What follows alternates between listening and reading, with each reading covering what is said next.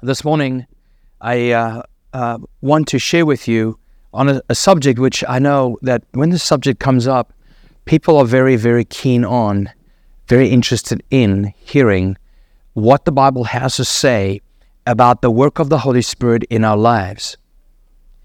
Because the Holy Spirit has been so misidentified in our generation and been misplaced in our generation, and we've demanded things from the Holy Spirit that is a shock that we would demand such things from God with us. Jesus came to earth. He was named Emmanuel, God with us. And now Jesus is where? The right hand of the Father. He is now our high priest. And who do we have? God with us is the Holy Spirit. He is with us. He is in us. He is on us. He leads us, He guides us, He protects us, He sanctifies us. The Holy Spirit is what somebody wrote a book called The Shy Person of the Trinity. The Shy Person of the Trinity. And we talk about God the Father, we talk about Jesus and the work that Jesus did, but we also have to be aware of the work of the Holy Spirit in us. So we see that the Holy Spirit is, in fact, the third person of the Trinity. Therefore, we recognize the deity of the Holy Spirit.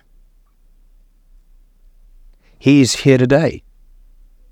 The Holy Spirit is in you right now, and the Holy Spirit is here with us right now. The Holy Spirit has a specific, unique ministry that He's ministering right now to you and I and to our hearts. The person of the Holy Spirit is as much God as God the Father is God and as God the Son is God. According to Scriptures, the Holy Spirit quickens our spirit.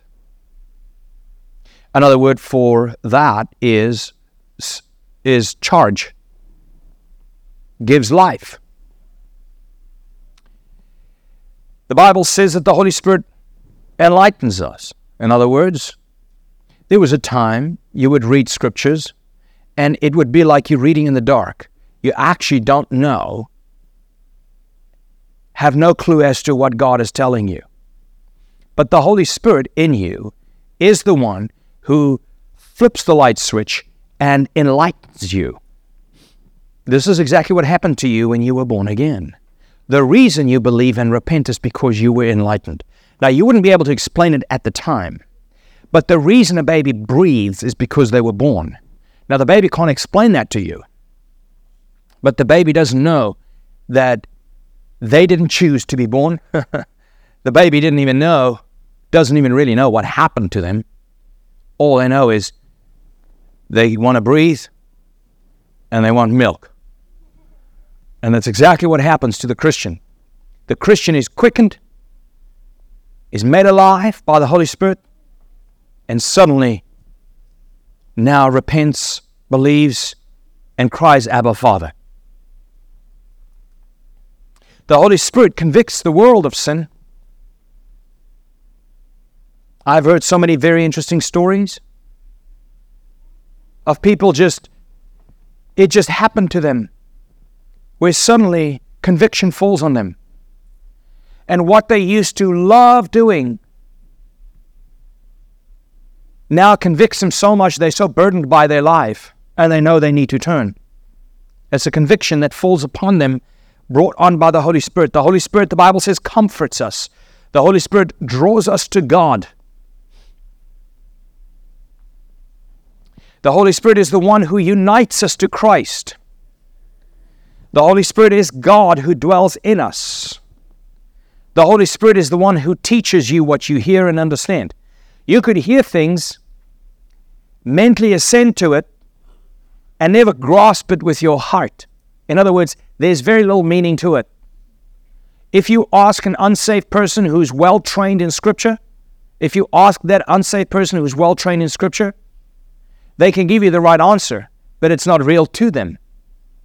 There are people, with the likes of Bart Ehrman and so on, who are very educated in Scriptures. Yet, when you listen to them, you go like, this is not alive to this guy. Everything that he knows is death to him. It's just mentally ascending to certain facts. And that's what doctrine can do if a person is not saved. You can make one degree warmer. If a person isn't quickened by the Holy Spirit, they can have all the arguments for the doctrines of grace and it not be true for them. If the doctrines of grace doesn't humble you and make you grateful, then it wasn't a work of the Spirit. Then it was mentally ascending to something. So the Holy Spirit teaches us. But here's the other thing. The Holy Spirit sanctifies you. The Holy Spirit sanctifies you. What does that mean? The Holy Spirit is making you more and more like Christ, less and less like what you used to be. The Holy Spirit makes you fall out of love with the things you used to love and in love with the things you used to think was foolish. The Holy Spirit is the one who causes you to be pulled out of the world, out of the darkness, into life and into light. And this is the will of the Father, that ye be sanctified. If you've ever wondered what the will of God was for your life, is that you be sanctified. The Bible says that the Holy Spirit is the one who leads you. You may go like, wow, that was interesting. What a coincidence. This guy met an evangelist walking through the airport. I'm just thinking about a true story. And that was the right moment when this man needed a word from the Lord, needed to hear the gospel. He heard the gospel, and it was like, wow, how did that happen? The Holy Spirit orchestrates. The Holy Spirit leads. The Holy Spirit seals us for the day of redemption. The Holy Spirit intercedes for us according to God's will. We don't know how to pray for as we ought, but the Spirit prays for us. The Holy Spirit is who actually regenerates us and gives birth to us and takes you out of the kingdom of the world, puts you into the kingdom of light. And you didn't know that, but that's actually what happened when you got saved. Why is it important to know? Because it humbles you. It makes you go like, wow, He does love me. I'm not trying to make somebody be emotional about God by running up and down, screaming and shouting and telling sad stories or happy stories.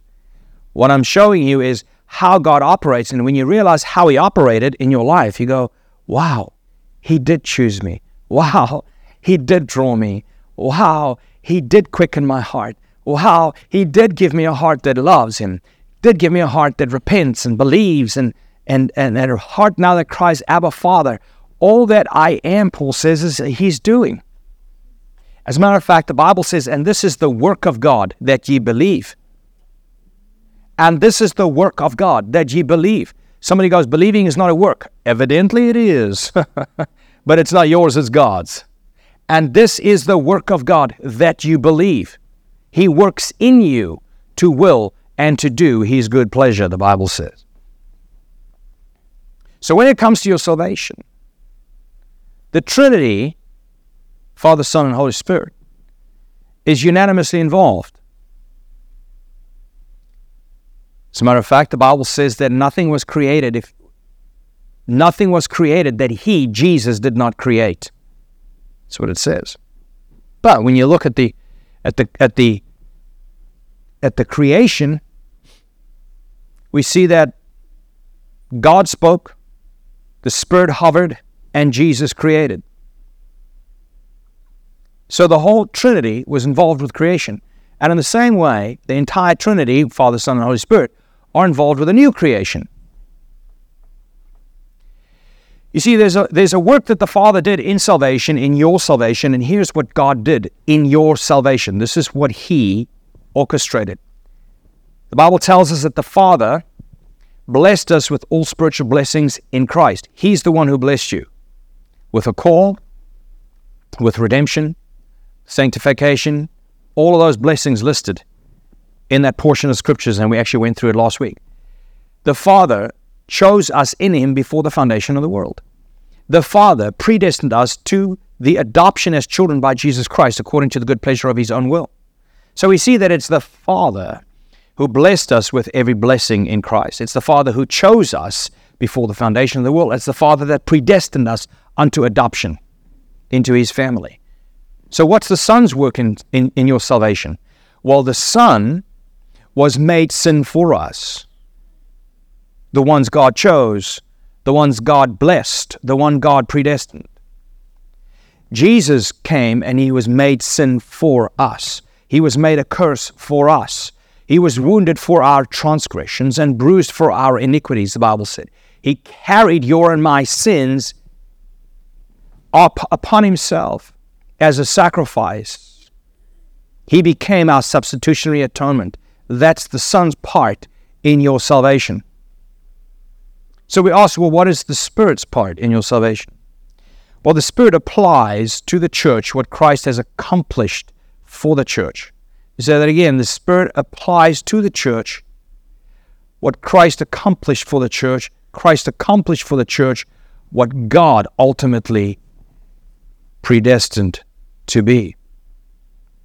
So let's see, how did the Spirit apply this to you? You might say, Jacques, why do I need to know this? Because this ought to work both humility and gratitude in your heart. Not only humility and gratitude, but also security. Because if you know these things are true for you, you know the Holy Spirit did them. You know, you don't teach somebody, you don't train them in the security of the saints by giving them a feeling. Or by encouraging them, just trust me, it's true. You know, what you do is you help them understand how this happened, that you are the way you are today. How are you? You're not happy in your sin, are you? How are you? Well, you're desperate to know that you're forgiven by Christ. How are you? You know, you don't love what you used to love, and you now love what you never loved. Why do I believe? Why do I repent? Why does my heart cry, Abba, Father? If that is true for you, let me tell you why that is true, so you don't take any credit for self. But here, let's see what the Holy Spirit did for us in salvation. The Spirit applies to the church what Christ has accomplished for the church. So the first thing we see, that the Holy Spirit, His work looks like in your life and my life, is that the Spirit convicts the unbeliever of sin. The Spirit convicts the unbelievers of sin. John 16:8 says, and when He comes, speaking of the Spirit, He will convict the world concerning sin, righteousness, and judgment.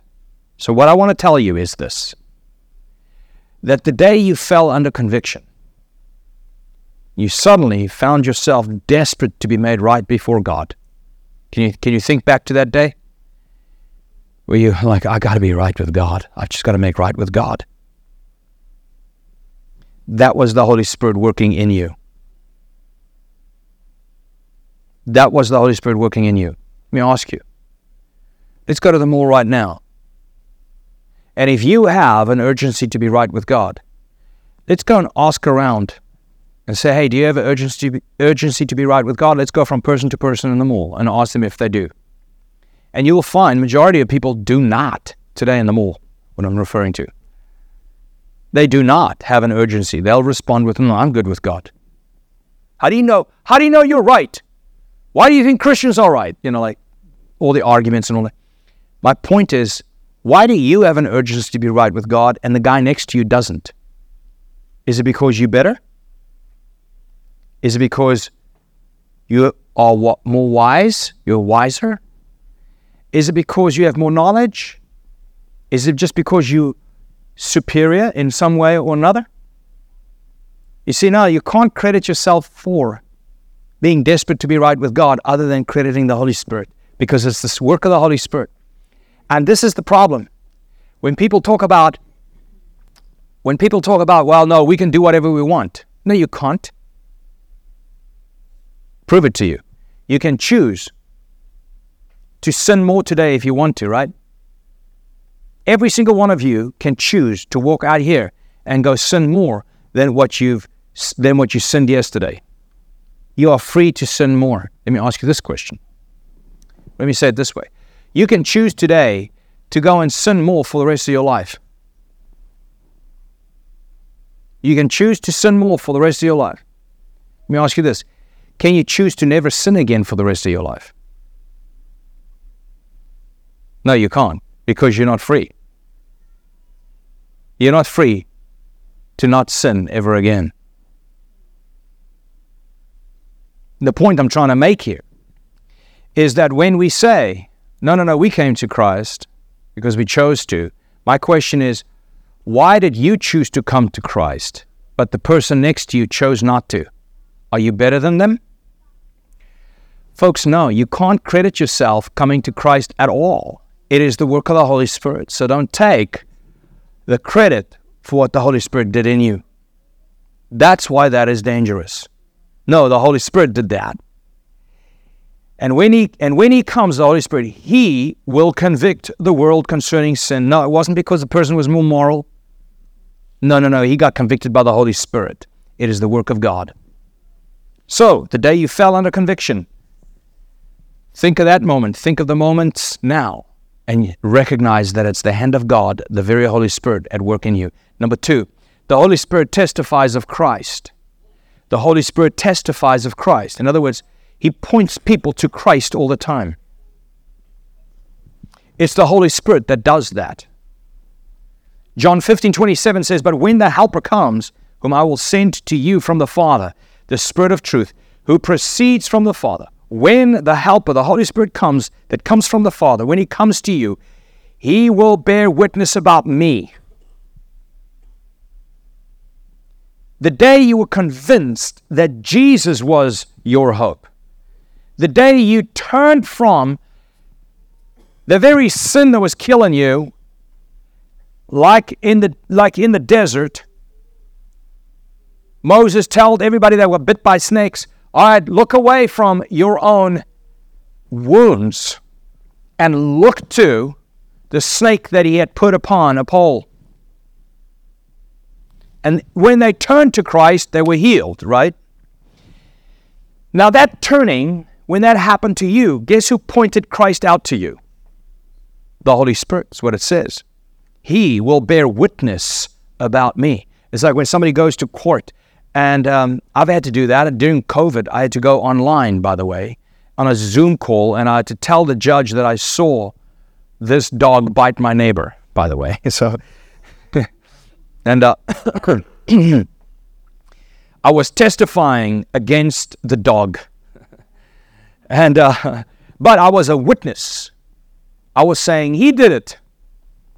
But in the same way, a witness tells you, hey, by the way, Christ he is your only hope.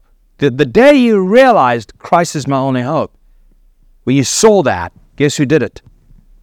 Guess who made you see that? Guess who opened your eyes to go, oh, Christ is my only hope?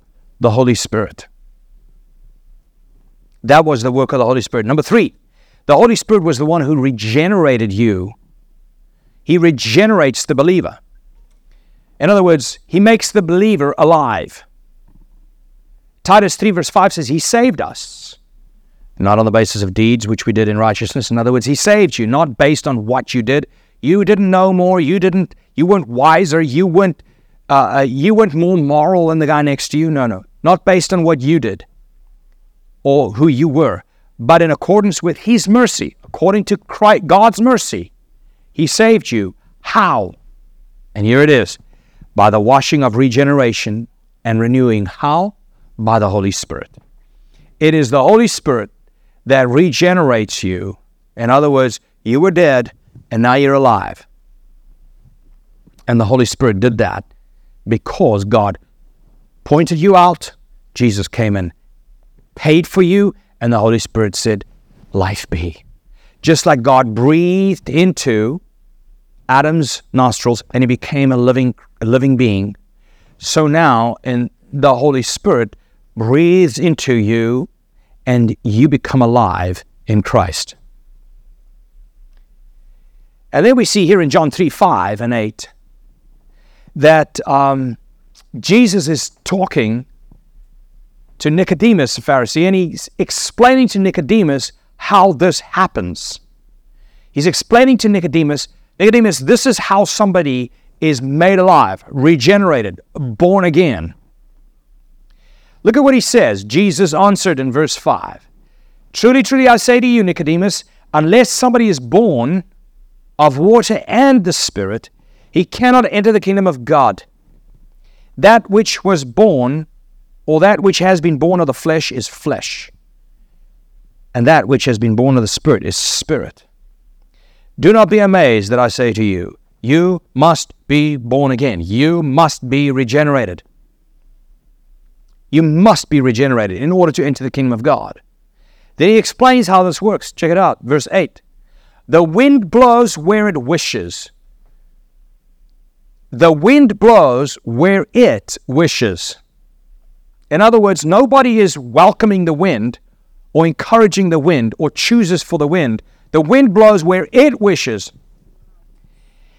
And you hear the sound of it, but you do not know where it is coming from and where it is going. So is everyone in the same way, just as the wind does whatever it wants, blows here, blows there, so also is everyone who has been born of the Spirit, because it is the Spirit that gives birth to the one who is dead in his sins, the one whom Christ paid for. So it is the Holy Spirit that regenerates you from death to life. I don't know how many of you had a radical born-again experience.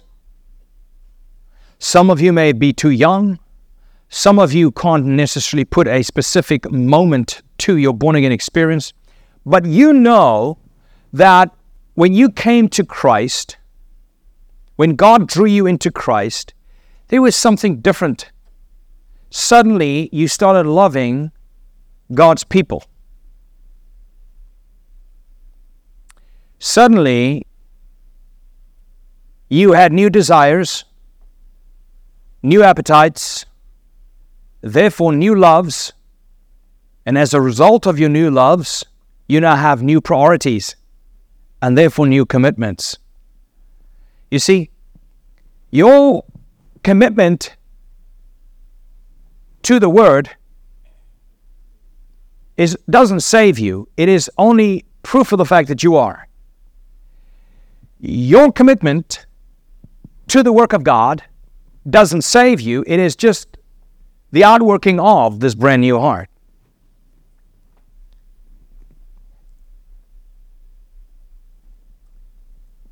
And so we know the reason we now have a different new loves, new appetites, therefore a new direction, therefore new priorities and new commitments, because of, this is all because the Holy Spirit actually birthed you into a new creature.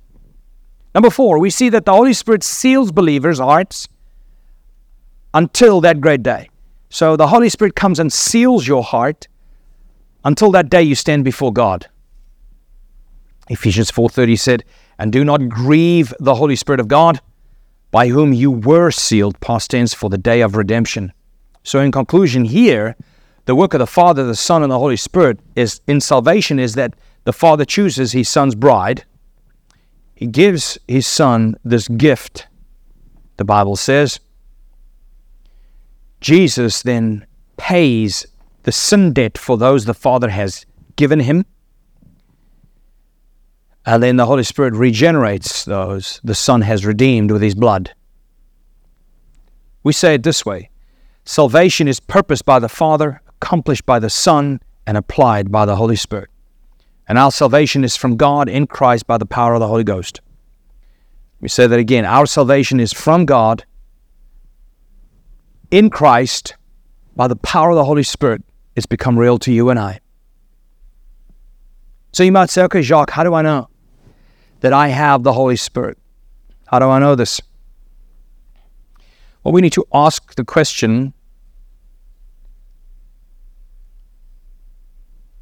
We need to ask the question, what are the fruits of the Spirit then? Because if we have the Spirit, there should be fruits of the Spirit. Of course, those are found in Galatians 5:22 and 23. It says, but the fruit of the Spirit is love. The fruit of the Spirit is self-control. Let me go down the list. The fruit of the Spirit is love, joy, peace, patience, kindness, goodness, faithfulness, gentleness, self-control. Those are the fruits of the Spirit. I remember back in South Africa, I was assistant pastor in a very large church, and there was this one other assistant pastor who used to pride himself in the fact that he had a short fuse. And he was a hot-blooded Italian, by the way. Not that a lot of people can have short fuses, but this guy used to say, well, that's just it's my makeup, my makeup. And I remember I used to have, at the same time, also a short fuse. And I used to just identify with the pastor. I'm like that guy, so I'm okay, And he was a more senior pastor than I was. And then the founding senior pastor of the church actually ministered on these scriptures to us ministers. And this pastor had lost his temper multiple times in public and justified himself for doing that simply because he said, I'm Italian, I have a short fuse. Well, that didn't end well, because when the senior pastor addressed this with this pastor, this Italian pastor with a short fuse, this Italian pastor with his short fuse again blew up. And then he got another guy to come with him, and he talked to this pastor. He goes like, oh, now you're ganging up on me, huh? You don't know me, I'm Italian. Anyhow, so then, of course, he called all the pastors together. He addressed this again, and he said, let me just show you again. But the fruits of the Spirit is love, joy, peace, patience, kindness, goodness, faithfulness, gentleness, self-control. And we cannot justify ourselves. We cannot self-justify the fact that we treat each other as a norm, and I'm not saying the exception to the rule, but as a norm. We cannot treat each other outside of these fruits and believe that, we are filled with the Holy Spirit. Because that's the one thing that when I was part of the charismatic church, this was the one thing that really, I was always so surprised at it. Two things. Number one, this issue right here, Galatians 5:22. If in fact somebody is filled with the Holy Spirit, blah, blah, blah, blah, blah, blah, praying for people, slaying everything, power, but they don't have the power to have self-control. They don't have the power to be patient. They don't have the power to be gentle. That really always bothered me. But then the next thing, on the other side of the same coin, the other thing that bothered me was the issue about holiness. The Holy Spirit is the Spirit of holiness. And if I am filled with the Spirit of holiness, but I cannot have a holy life, then of course, I am not filled with the Spirit of holiness. Because in charismatic circles, you are filled with the Holy Spirit if you can repeat the same word that is not a word, fast and passionately, then you're filled with the Holy Spirit. That is not what it means to be filled with the Holy Spirit. To be filled with the Holy Spirit means it is evident in the fruits of the Spirit and in the fact that the Holy Spirit, Spirit of holiness, has had an effect upon your life.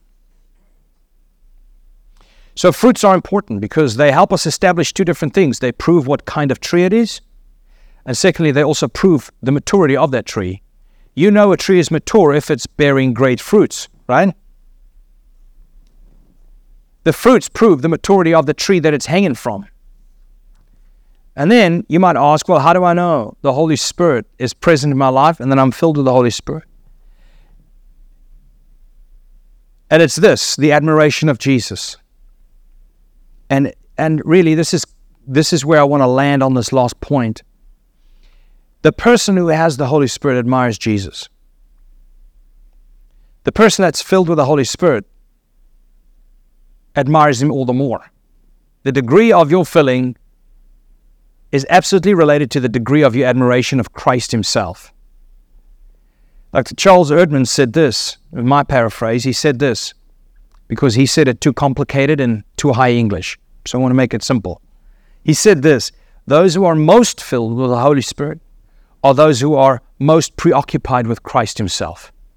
those who are most filled with the Holy Spirit are those who are most preoccupied with Christ himself. Just like the Bible is not about the Bible, so also the Holy Spirit is not about the Holy Spirit. You'll never see the Holy Spirit call attention to himself. In our modern day revival services, we have Holy Spirit services. Who do we focus on? The Holy Spirit. Who does the Holy Spirit focus on? Not himself. I don't know if you just heard what I said. Like these Holy Spirit-filled services has a goal the Holy Spirit does not have. You will never see the Holy Spirit be all about the Holy Spirit. He always calls attention to Christ. And I want to show that to you in Scripture. That he always calls attention to Jesus, not himself. Let's go to John 14:26. It says, "But the Helper, with the Holy Spirit, whom the Father will send in my name, he will teach you all things and" what? "Remind you of all that I said to you." So the Holy Spirit is here reminding you of what Jesus said. So if you go like, man, those words of Jesus just keeps coming to mind. That's the Holy Spirit. Man, I feel so guilty because I know Jesus said this and I didn't do it. That's the Holy Spirit convicting you for not doing what Jesus said. So the Holy Spirit's function is to remind you of Christ's words. We're talking about the Holy Spirit's goal, right? First, he regenerates you. He applies all that Christ purchased for you after God chose you. The Holy Spirit applies all of that to your life. And now he's like, hey, Jesus. Look to Jesus. Listen to Jesus. Obey Jesus. He's not saying like, I am here in power with you today. Welcome me. No, he's pointing to Jesus. Every single time you see the work of the Holy Spirit, he's pointing to Christ. And that was John 14:26. Let's go to John 15:26. "When the Helper comes, whom I will send to you from the Father, the Holy Spirit, namely, the Spirit of truth, who comes from the Father, he will testify about me," Jesus says. He is here pointing you to Christ. He is here testifying of Christ.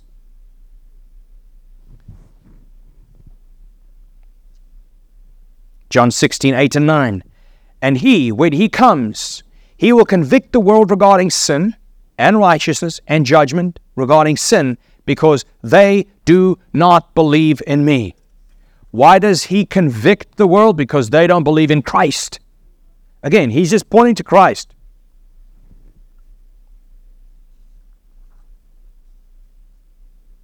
He's saying, look, there's Jesus. Hey, remember his words? And he goes, why don't you believe in him?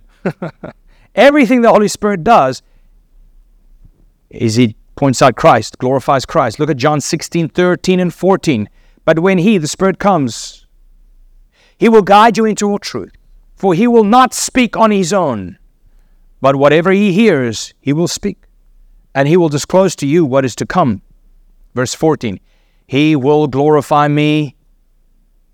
He will glorify me, for he will take from mine and will disclose it to you."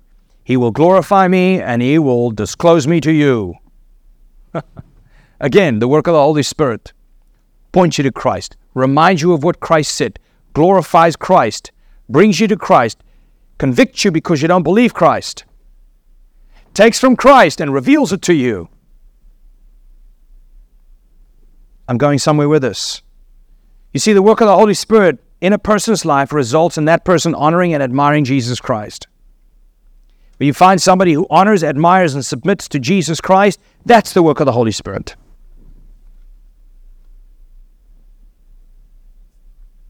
The work of other spirits in a person's life is the honoring of self. It's an amazing thing. I'm privileged to be able to talk doctrine with a lot of ministers, many of them around the world. But the one thing that's always so clear to me is how people are always arguing sovereignty. They're always arguing for their own sovereignty. They're always arguing for their own freedom. I'm free. They're always arguing that they're not completely dead in their sins. They're always arguing, basically, for some credit and some value. They're always arguing for humanism at the end of the day. You see, the work of other spirits in a person's life, as opposed to the work of the Holy Spirit always points to Christ, reminds you of Christ, convicts you because you don't believe Christ, reveals Christ to you and glorifies Christ. That's the work of the Spirit. Opposed to that, the work of other spirits is always the same. Honoring self, crediting self. A sure sign that a church is void of the moving of the Holy Spirit is a sure sign of it, is when that church focuses on the goodness of man, the value of man, man's plight, man's needs, man's importance. But the proof that it's the Holy Spirit is when it's like, hey guys, just so you know, life's not about you. God didn't put you here for you. God put you here for Him. Period. Life is not about you finding happiness. Life is about you glorifying God. Life is not you about retiring comfortably. Life is about you glorifying God. Life is not about you having your way. Life is about you glorifying God. Life is not about you, everybody agreeing with you in your plight and supporting you. Life is about you glorifying God. That's why when you go through scriptures, you would see Paul would speak to every subculture within the culture of that day. I mean, there were some hard things happening on the day. They were all sitting around the table, and he says, if you're a master, be good to your servants. If you're a servant, obey your master. If you're a husband, love your wife. If you're a wife, respect your husband. Doesn't matter what your station is. Why do you have to do that? Because that's what glorifies God. It's not about getting man ultimately to be completely wealthy, completely free, completely healthy, and completely happy. That's not what life is about. Life's about God's glory.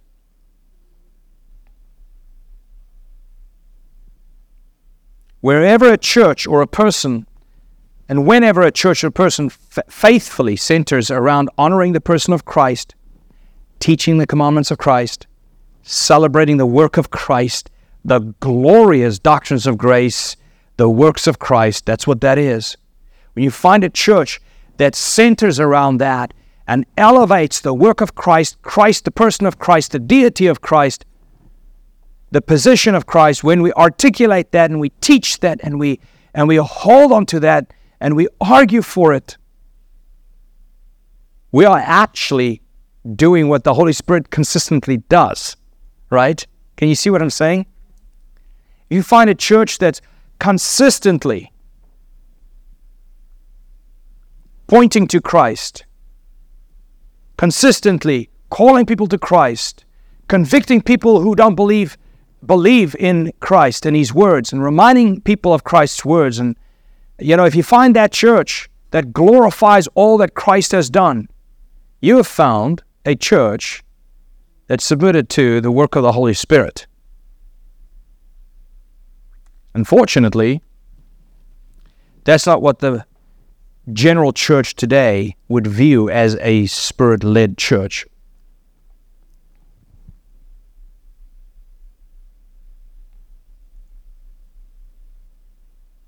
When the Holy Spirit comes on the disciples, they became witnesses, not of the Holy Spirit, of Jesus Christ. Think of it for a moment. Acts 1 verse 8. But when you receive power, but you will receive power when the Holy Spirit has come upon you. And then what happens? And you shall be my witnesses. Again, when the Holy Spirit comes upon a person, that person becomes a witness of Jesus. They don't start having Holy Ghost services. They start witnessing of Christ. Throughout Scriptures, it's completely in harmony with the rest of all that the Holy Spirit does. So the Holy Spirit is most present when and where Jesus is most central. The Holy Spirit is most present when and where Jesus is most central. So people go, hey Jacques, now I do this because I do this for my house, I'll do it for your house. But I'll take oil and I'll anoint my house and I'll anoint your house. And I'll just do it because, hey, I'm not going to be religious about it. And I'll say, God, I pray that you bless this house. When Tina and I bought our house, our farmhouse, like, Lord, may this be a ministry house, a house where people will be ministered to, where people with the gravest of sin would come and find forgiveness. Fornicators will come and find peace with God and repentance before Him. Thieves will come and be changed. People who are hurt and broken will come and be healed. That's what the house is. And I'm saying that to say this. People go, hey, Pastor, could you come and pray for my house? I just want my house to be filled with the presence of God. Filled with the presence of God. Holy Spirit, fill my house. Fill my house. Well, let me tell you, the Holy Spirit is most present when and where Jesus is most central. You want your house to be filled with the presence of God. Allow the Holy Spirit of God to make your home a place where Jesus is most central. So I do not believe that the church needs a new focus on the Holy Spirit in order to be renewed, because the Spirit's work is the focus of is the church's focus and attention on Christ. I think we need to become more Christ-centered. We need to be more humbled by what Christ did. That's why I teach the doctrines of grace persistently and consistently, because that was Christ's work. And if Christ's work doesn't humble you, it's because you don't understand it yet. If you aren't grateful,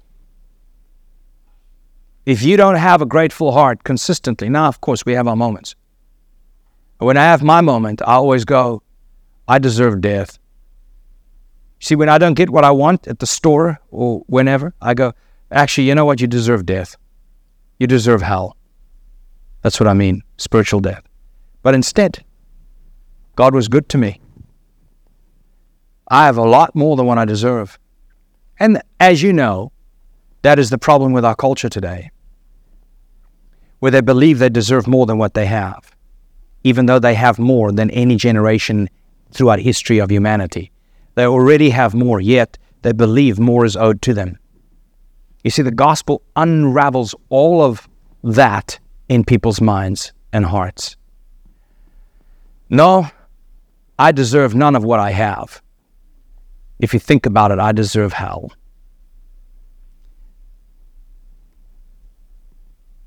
The church needs to study the scriptural Jesus. They need to see the scriptural Jesus. They need to proclaim the scriptural Jesus. They need to hold on to the scriptural Jesus. They need to submit to the scriptural Jesus. That is when that happens, it's evidence that we are filled with the Holy Spirit. There's no need for anybody to chase off to the next guy with a tent in Florida somewhere, because the Holy Spirit's working in you to cause you to become more preoccupied with Christ where you are at.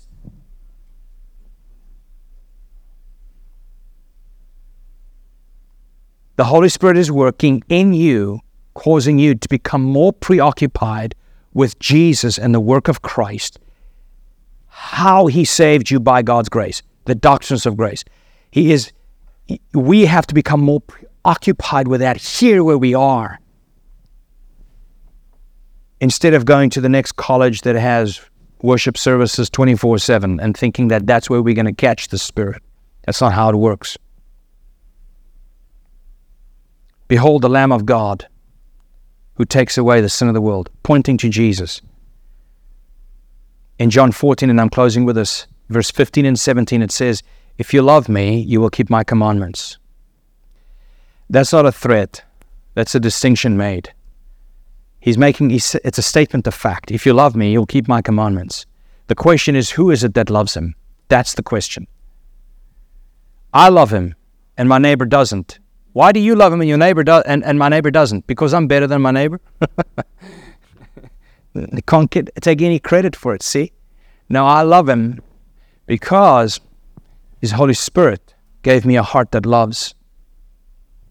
If you love me, Jesus said, statement of fact, you will keep my commandments, and I will ask the Father, and He will give you another helper to be with you forever, even the Spirit of truth. Let's pray. Father, today, I know that anything I say means nothing unless you illuminate it to a person by your Holy Spirit. If any heart has been encouraged towards turning to Christ today, it is because, Holy Spirit, you are touching that heart. May we become more and more preoccupied with Christ. May we admire Jesus more and more. May we be more and more humbled by the doctrines of grace. May we be more and more grateful on a daily basis because of what you did for us. Lord, we are thankful. We know we deserve nothing. We don't deserve your mercy. Mercy cannot be deserved. Therefore, we cannot demand it. We don't deserve your grace. Grace cannot be deserved. Only justice is deserved. But instead, you gave us mercy and grace, and we are forever thankful. In Jesus' mighty name, amen. Amen.